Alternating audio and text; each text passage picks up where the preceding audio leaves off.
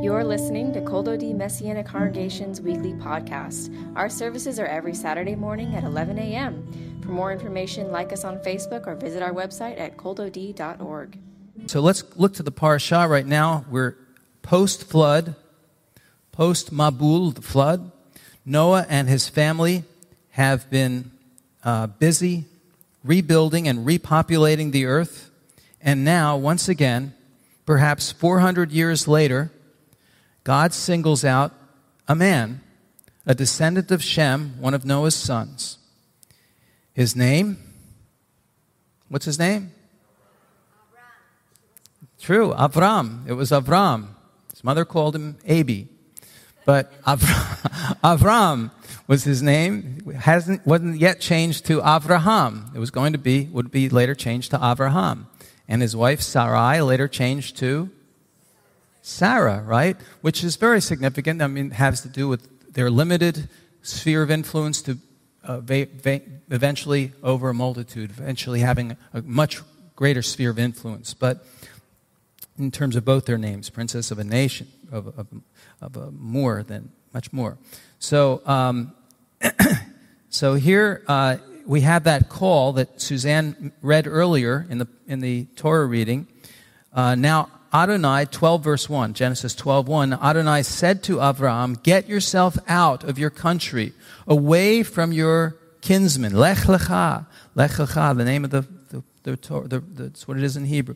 You're away from your father's house and go to the land that I will show you. Notice that. Leave it all, and go to the land that I will show you. God, you really lack clarity in your instructions. You're painting too broad a stroke, God. Why aren't you more specific? All you're telling me is, I will show you. That's all you're saying. Leave. I can't be expected to go with that kind of information. It's not enough information.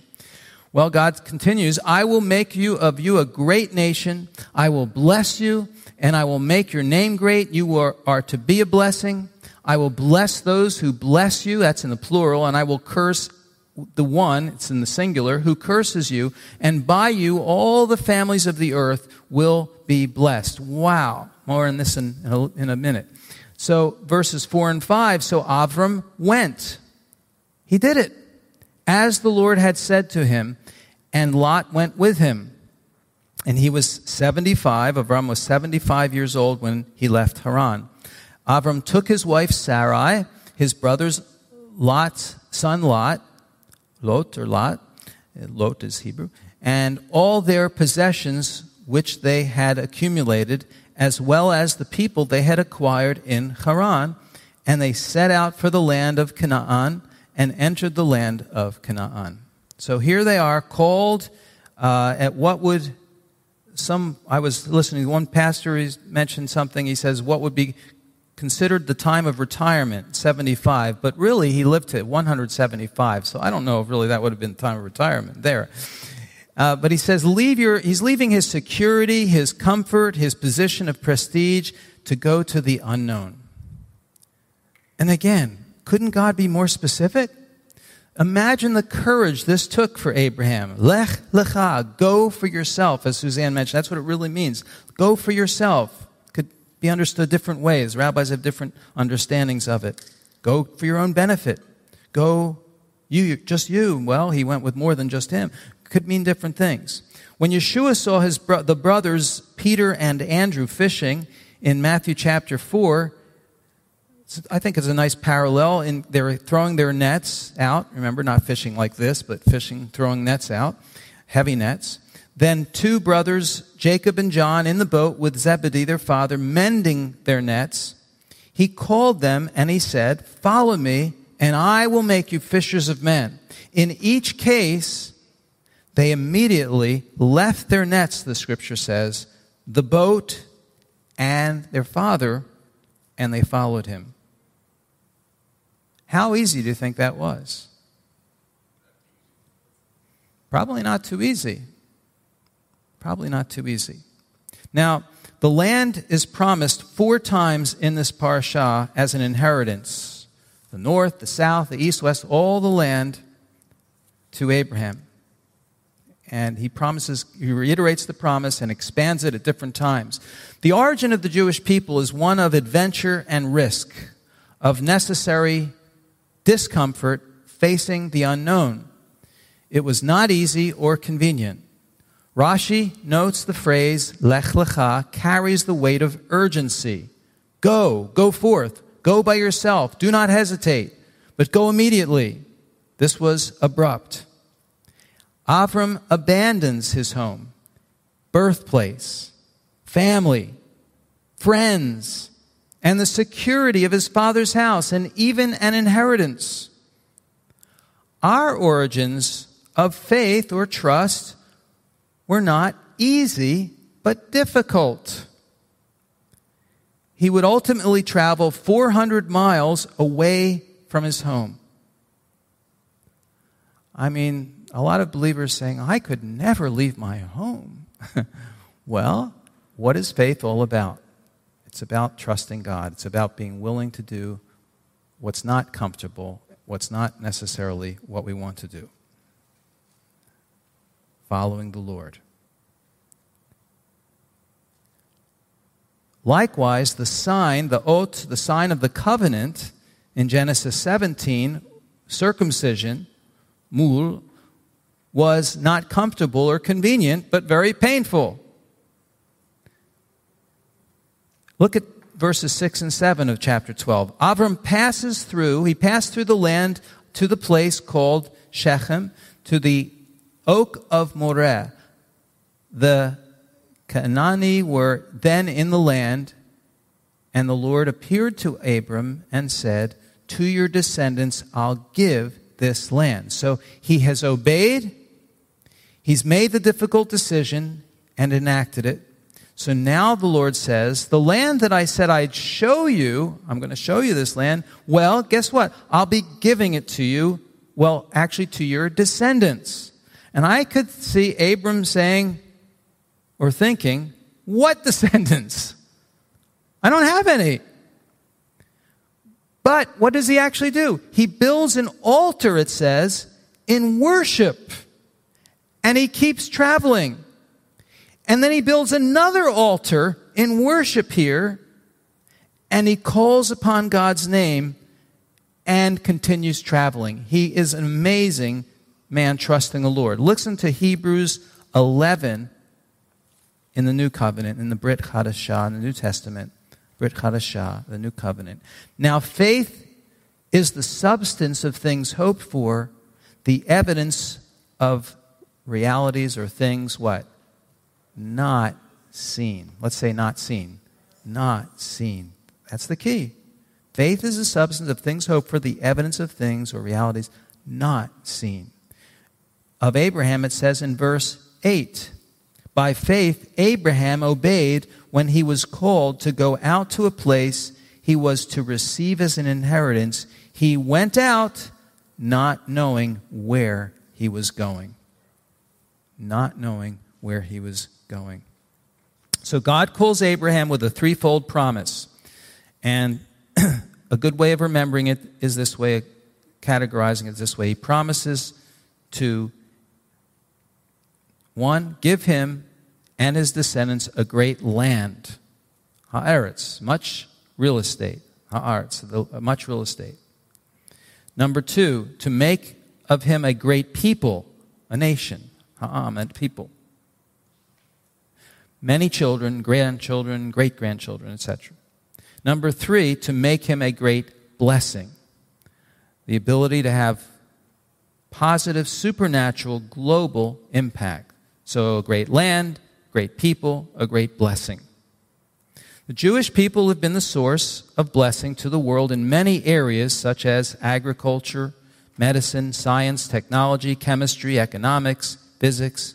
Among Nobel Prize recipients, Jews are 27%, while currently only making up 0.2% of the world's population. But the most significant area is the area of faith. emunah. The Jewish people have given the two most important things to the world: the Bible. The Bible. And what's the second most important thing? Well, not in order, but yes, the Mashiach, the Messiah. The Messiah, Christ, the Messiah, the Christ, Jesus, Yeshua. So the Bible, Romans 3:2. First of all, they were entrusted with the sayings of God. Deuteronomy 4:6-8. It's your wisdom and understanding. This is your wisdom and understanding. The eyes of the people, of all the people who will hear all these statutes and say, surely this great nation is a wise and understanding people. What great nation is there that has statutes and ordinances that are righteous, like all this Torah that I'm setting before you today? They've been entrusted with the sayings. We were entrusted with the sayings of God. The Messiah, Romans 9:5. To them belong, to the Jewish people, the patriarchs, and from them, according to the flesh, the Messiah who is over all. God bless forever. Amen, Paul says. Galatians 3:14. In order that through Messiah Yeshua, the blessing of Abraham might come to the Gentiles, the nations, so we might receive the promise of the Spirit, the Ruach, through trusting, through faith, through trusting. And so as you and I respond to the Lord's call to follow Him, to follow Yeshua, to follow the Lord in trust, He will bless us and through us bless the world with His word and His salvation. And remember the word barach, let's say barach, the word bless means power growth, to empower growth, to empower. That's what blessing is. God empowers us to grow more like Him. In many ways, or to grow in whatever way, depending on the context. So here Abraham obeys, he goes, he's in the unknown, and what happens? A test, verse 10. But there was a famine in the land, so Abraham went down into Egypt to stay there, because the famine in the land was severe. After obedience, a test. The rabbis say Abraham had 10 tests. Whether or not we want to categorize it that way or not, calculate. There are different calculations of the 10 tests. But this was clearly a test. And so God's saying, you're going to be a blessing. And here's the picture. God saying, you're going to be a blessing and things are going to be great. And Abraham gets there. What? Oh no. A famine? You lied to me. You're not keeping your word. God isn't keeping His word, it seems. Because things aren't going great, but things are going badly. Well, 1 Thessalonians 3 says we're appointed unto trials, appointed unto afflictions. Don't be shaken by these things. Don't be surprised when things go badly, because we're destined for that. That's part of what God has called us to in following Him. Now, so what does He do in the case of the famine? He goes down to where? Goes down to Egypt.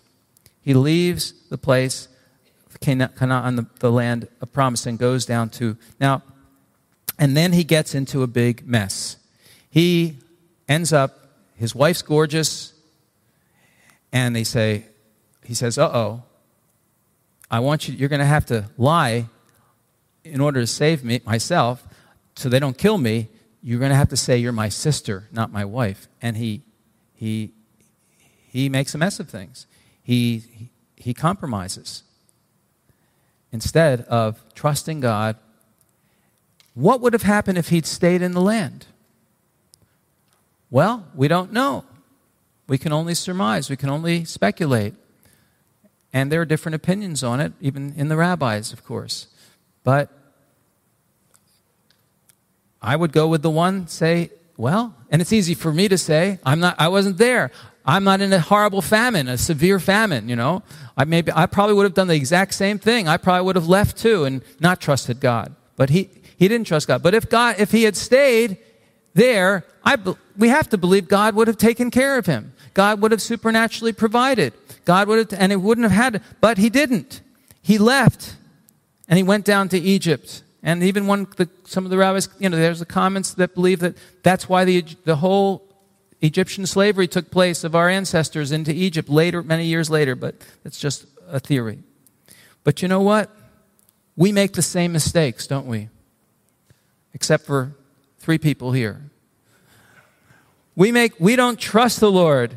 We panic, in a crisis, right? Things go wrong, and instead of trusting the Lord and staying put and saying, God, you are going to come through, we're going to pray, we're going to maybe get some others to pray, we take the way out. We say, I've got to run to and compromise, and we do it, and we pay the price.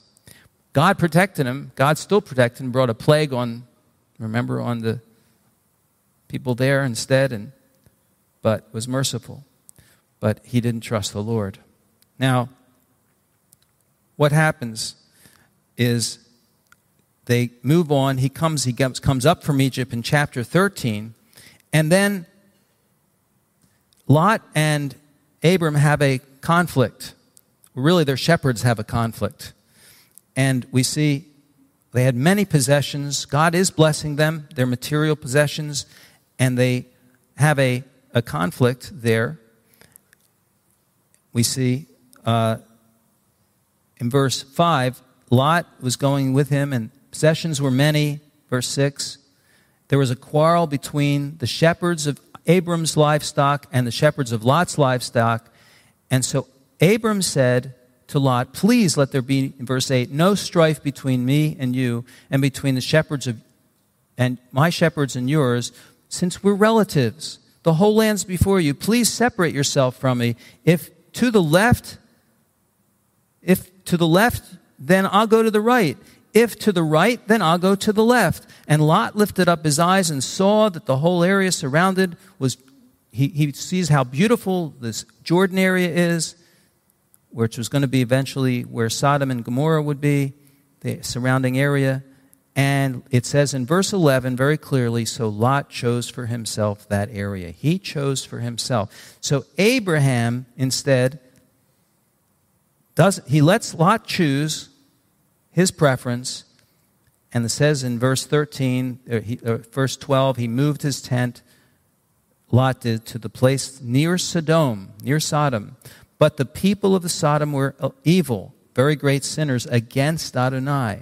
Verse 14, after Lot separated from him, Adonai had said to Abram, lift up your eyes, now look from the place where you are, and here's the promise for the land again. To the north, south, east, and west, for all the land that you're looking at, I will give to you and your seed forever. So what an amazing example. Abraham trusting the Lord. The separation. Abram says, I'll let Lot choose, and I'll let God choose for me. He valued unity and peace over possession and power. And there's a principle there, I think. The answer to dissension is condescension. To disputes, deference.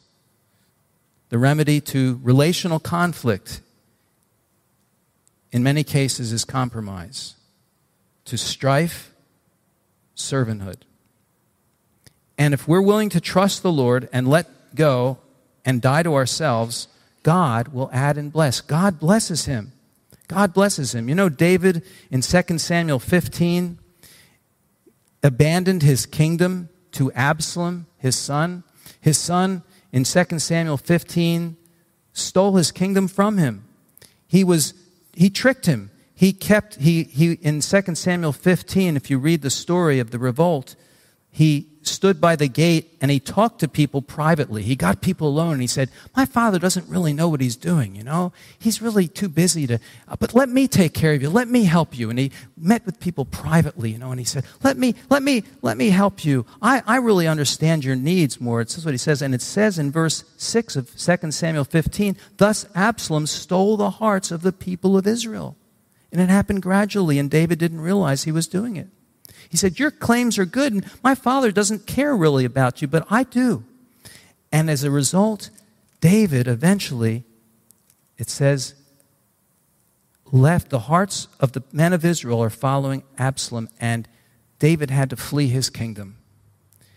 And the revolt took place. Well, later on, we know what happened.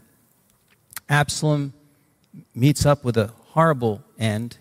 He's had long hair, and it got caught in a tree, and David's Joab, I think it was David's guy, speared him through. And David is restored to his kingdom later. He comes back after the death. But it was quite a scene. But David trusted the Lord and let the Lord do it. And the Bible says, don't do anything out of selfishness or conceit, but with humility consider others more important than yourselves, looking not only for your own interests, but also for the interests of others. Have this attitude in yourselves, which was also in Messiah Yeshua. Philippians 2, verses 3 through 5. This is what Abraham did with Lot. He said, Lot, it's not worth the fighting. It's not worth the conflict between our shepherds. Let's instead, you take what you want, and I'll take what's left over. And he ends up taking the place, what's left over. And God blesses it. Well, Abram, in Genesis 15, comes to a place where God appears to Abram and says, I'm your shield.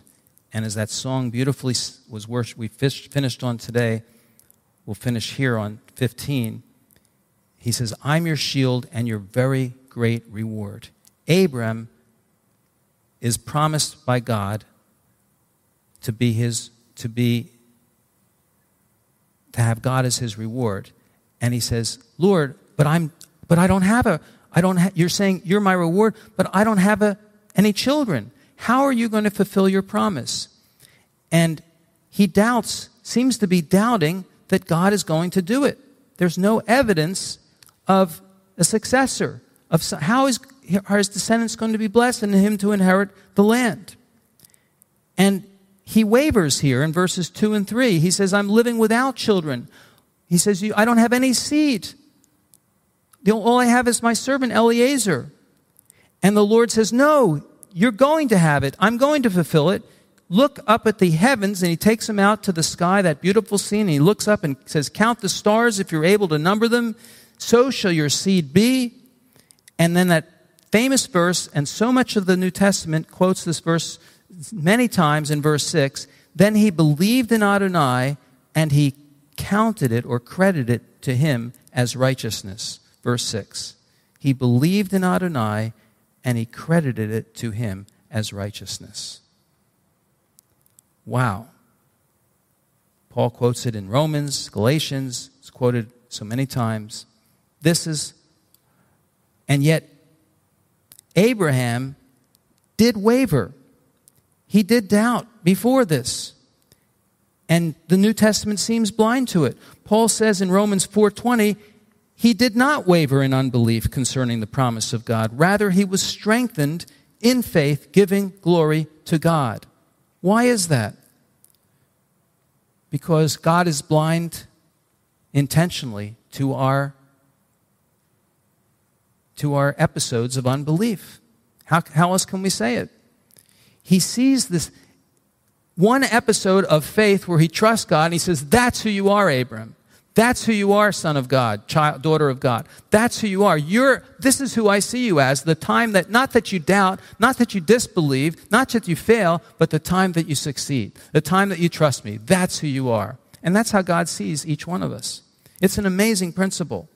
He records our episodes of trust, not our instances of distrust. And if you read Hebrews chapter 11, that's what it's all about. That's what it says. We won't see him. Hebrews 11 doesn't bring up the incident of him lying about Sarah, his wife. It doesn't bring up his distrust, his doubts. And even Sarah, it doesn't bring up her instance of having no child in chapter 16, after the 10 years in Canaan, and she's infertile. It's taking so long. And remember that pressure and impatience will easily lead to bad decisions. We always have to be careful that pressure and impatience will lead us to make bad decisions. So we don't want to make decisions under pressure that we later regret. I like to think of it as promise. God's promises are more like an oven, more like an oven, not a microwave. You know, I don't like microwaves. I like ovens. I like cook oven. Toaster oven's fine. So don't become sluggish, it says, but imitate those who through faith and patience inherit the promises. Hebrews 6:12 and 6:15. After he had patiently endured, he obtained the promise. Hebrews 6:15. And therefore don't cast away your confidence, which has great reward, for you have need of endurance, so that after you've done the will of God, you might receive the promise. Hebrews 10:35 and 36. I'll close with this. Rabbi Jonathan Sachs, about Abraham and Sarah, I thought this was fantastic. He says, Abraham and Sarah, says, no one in the Torah is portrayed as perfect. Noah, the only person in Tanakh to be called righteous, ends drunk and disheveled. Moses, Aaron, and Miriam are all punished for their sins. So is King David. Solomon, wisest of men, ends his life as a deeply compromised leader. Many of the prophets suffered dark nights of despair. There is none so righteous on earth, says Kohelet, that's Ecclesiastes, as to do only good and never sin. In the opposite direction, even the non-heroes have their saving graces. Esau is a loving son. When he meets his brother Jacob after a long estrangement, they kiss and embrace and go their separate ways. Levi, condemned by Jacob for his violence, counts Moses, Aaron, and Miriam among his grandchildren. Even Pharaoh, the man who enslaved the Israelites, had a moral heroine for a daughter. The descendants of Korach, who the big rebellion against Moses, Korach, sang psalms in the temple of Solomon. So God worked through even their descendants to reveal his grace. He's the God of all grace, 1 Peter 5:10. He's the God who prevails through it all. Isn't it amazing? And so Abraham and Sarah, famous yet flawed, hailed yet failed, saints but also sinners. And we thank you, Lord, for the example they give us of trusting you in the midst of everything, of faith and perseverance, faith and patience that the promise came. We thank you, Lord, for how that works in our lives as well. Lord, faith and patience. Hebrews 6:12. Lord, help us. Lord, we have slip-ups and we do distrust you. I know I do. I know I have failed many times. Help us to fail one time less.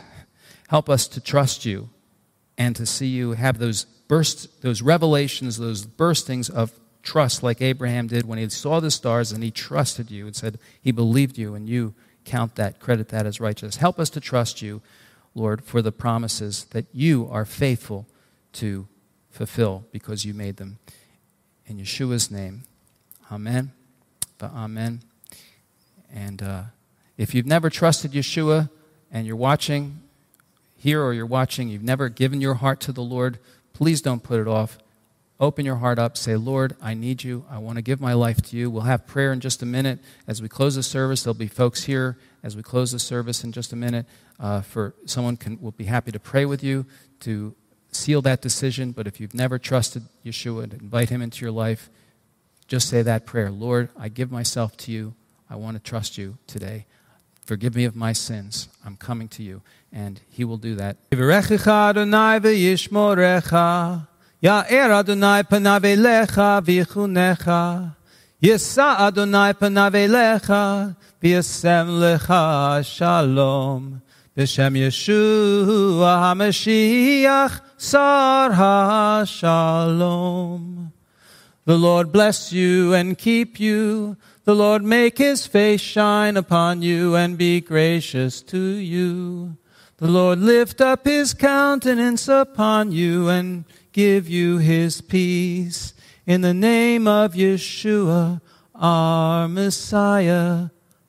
Amen. Amen. Shabbat Shalom.